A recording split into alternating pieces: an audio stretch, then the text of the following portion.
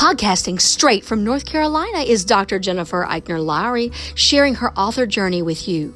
Jen Lowry Writes is a place where amazing things happen for authors and readers together. The Holy Spirit is the ultimate podcast host. Jen is just the bird singing the song.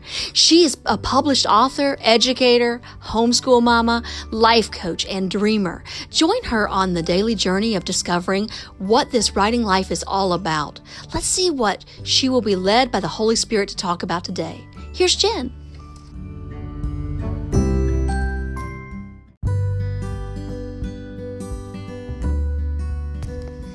Thanks for supporting my Jen Lowry Writes podcast.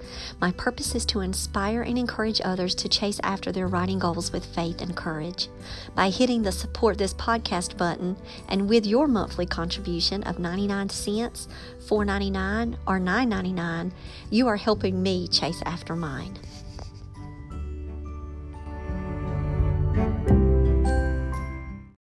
Welcome to my official author podcast. My name is Dr. Jennifer Lowry, and today I want to share with you the questions that I provided for my beta readers, and hopefully this can help you as you're contacting betas, and it can give you a starting point at least. So, now that I have my betas reading the Hartwell Chronicles Teenage Exorcist, I wanted to give them some key areas that I wanted them to look at.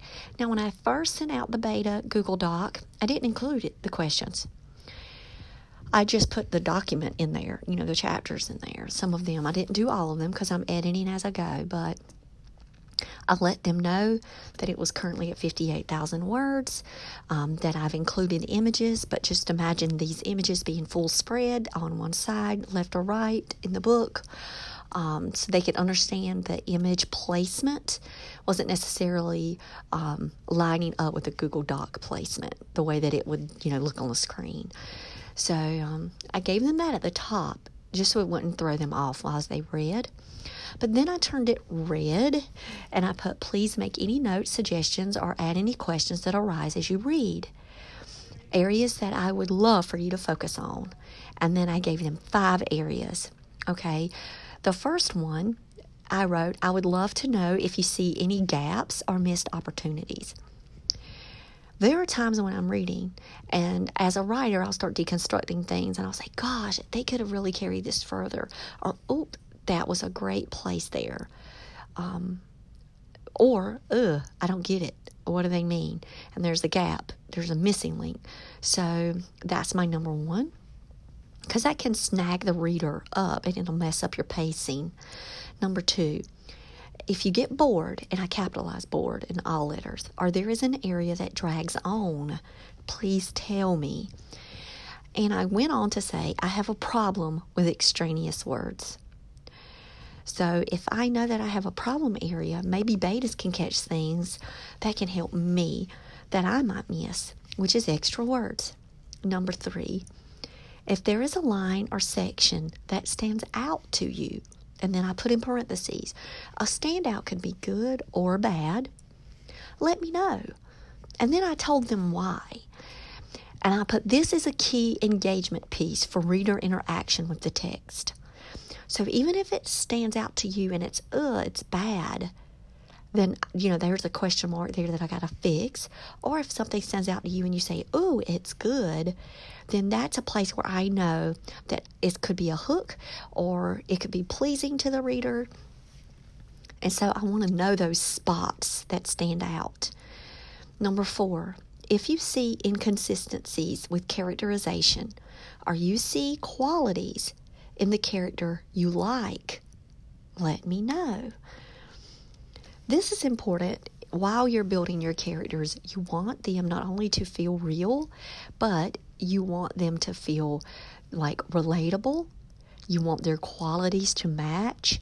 You want them, you want the reader to be able to say, oh, okay, can be shaped up to be like a real person.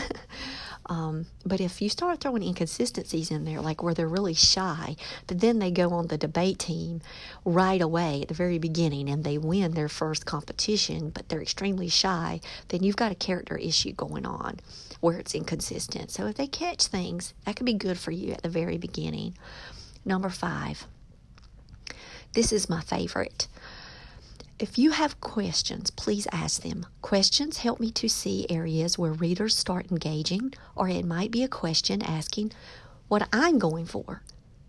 Because it could be something I'm thinking in my head, but I don't follow through with expressing it thoroughly. Period. That's number 5. Yes, I have a problem with extraneous words. But I wanted to be clear on that one, because if my readers have questions, I want to know them. That's that interaction with the text again. So, those are the questions that I chose. Yes, I could have chose 7. The 7's my lucky number, but I really wanted 5. Questions matter. Gaps and missing opportunities, things that you might like or not like. I mean, you could do 3. That could have been 3 right there, really. I don't think I have a problem with inconsistencies with characterization, but I wanted to throw that question in there anyway, or that focal point. They're not really questions, you can see. I didn't have anything with a question mark, but just areas to focus on. Choose your weakness, something that you know you have a problem with. Put it on that beta list. So number 2, if you get bored or there's an area that drags on, that just means that I went overly descriptive, okay? And that's a place I need to shorten up, because I just went too far. That's probably why the person got bored. Reflecting on my work, I'm saying that that's it. So that went out, and my betas have it. Now, I've had 4 people as of this moment who have read the first chapter and beyond. And I will tell you, the reviews have been extremely positive. I've had 8 areas that I've had to go in and clean up so far. I have questions to consider and think about. I have just some little mistakes, like with italics, just some little catching little things. But overall, I have had some very positive interactions with my text from a wide readership too. So the 4 people that I've already got responses from, and now they've only had this since Saturday, and so I can't expect everybody to be on the same page reading it at the same time.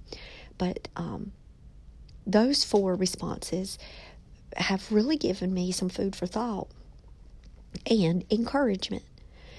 So I love the way that I made my decisions with the betas. I decided not to wait till the very end like I thought I was going to do, so plans have changed yet again. So in my author life, I have the prerogative to do that. And I'm trying to really take control over trying new things, and this is a good one for me, because if they read chapter 1 and I have some gaps and missed opportunities, then I need to know those early so I can fix those to, in chapter 1, then focusing on chapter 2, making sure that I'm not making the same mistakes. So, for example, if I'm having some questions that pop up, or if I'm having some really good engagement hooks, then I need to carry that on in chapter 2 and forward. But I need to find out what it is that it's getting the responses, so I can do more of that. And if I wait till the very end and spend all this time editing, then I think I'm going to have my own missed opportunities. So that's why I pulled back, and I decided to piecemeal the editing process with the betas at the same time. I did that last summer, and it was highly effective. But I had really convinced myself that I was going to go through the whole editing. I was going to do the roller coasters, color coding, and the index cards, and then give it to betas. I talked myself out of that. I can't wait that long. I need to do it as I go. This just works better for me.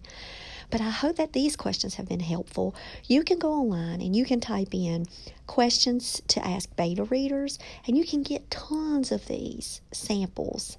But I wanted to share with you what I'm asking my betas to do. And it's personal. It's personal areas after my own reflection of what I need to focus on. Gaps, missed opportunities, the boredom for extraneous words, and key questions. Those are really my 4. And then if somebody catches something with the character, what did you like or not like about my character?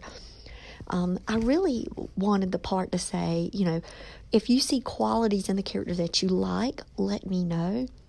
because characterization and character building is so important to me. Like, that's my place where I feel like is my strongest suit. I did put that in there, not necessarily for inconsistencies with characterization, but if you like my character, let me know. Tell me what you think of my character. But the bored piece is the pacing issue.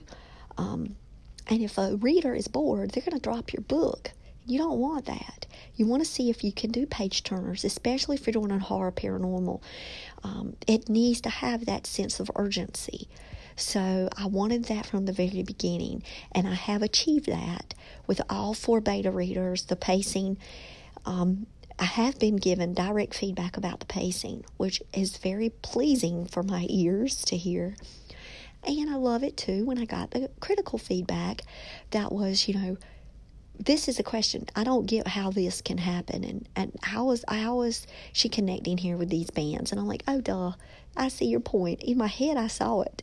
Now when I reword it, what do you think? Oh, yeah. And so I reworded and then said, is this better? I didn't just take the question that the beta had and fix it without them knowing. I think that's important too. So if a beta gives you a question, answer it, clean it up, and then say, hey, I cleaned up your suggestion. Look at it now. Is this a better, reflection of what, a reader could understand, or did I fill it in? Did I solve it? Is this a problem? Did I solve it? So follow up with your betas too. So my betas are texting me and emailing me, and you can do it anyway, but I like the text responses because I can get them quick. I can see them quick. They're popping up, whereas I'm not always on my email. But you can set it up either way that you like. And just know that it's really important for you to be diligent with this phase. You cannot skip a beta read phase. I mean, really, I truly believe you can't. I mean, there's no written rule of thumb that, to have a bestseller, you need a beta reader. But I will tell you, having the beta readers enriches your author experience, and it allows you to step away from your work and see it through the eyes of your readers. And you're writing for yourself, yes, but you're also having to consider reader engagement and reader interaction. And so actually having that authentically is powerful. So don't discredit the beta reader process, but don't let it intimidate you either. Come up with your focus area questions and go at it. All right, good luck. If you're looking for my challenge devotionals on Amazon, go right on over and type in Dr. Jennifer Eichner Lowry, and you'll see my 30-day Everyday Mom Challenge, my 30-day Teacher Challenge, fingerprint curriculum for my homeschool families, and one that's closest to my heart is the Happy Renewal Year Challenge devotional. I dare you to go and check them out today. You can also find that they're on Kindle Unlimited, because I want you guys to have access. I often put them up for free promotional items. I'll do countdowns. So that way you can grab one, you can gift them with a friend, you can share them out on your sites, and people can go on this journey with us. In December of 2019, look out for the release of my Author Challenge devotional. I'm looking forward to that one and sharing it with you.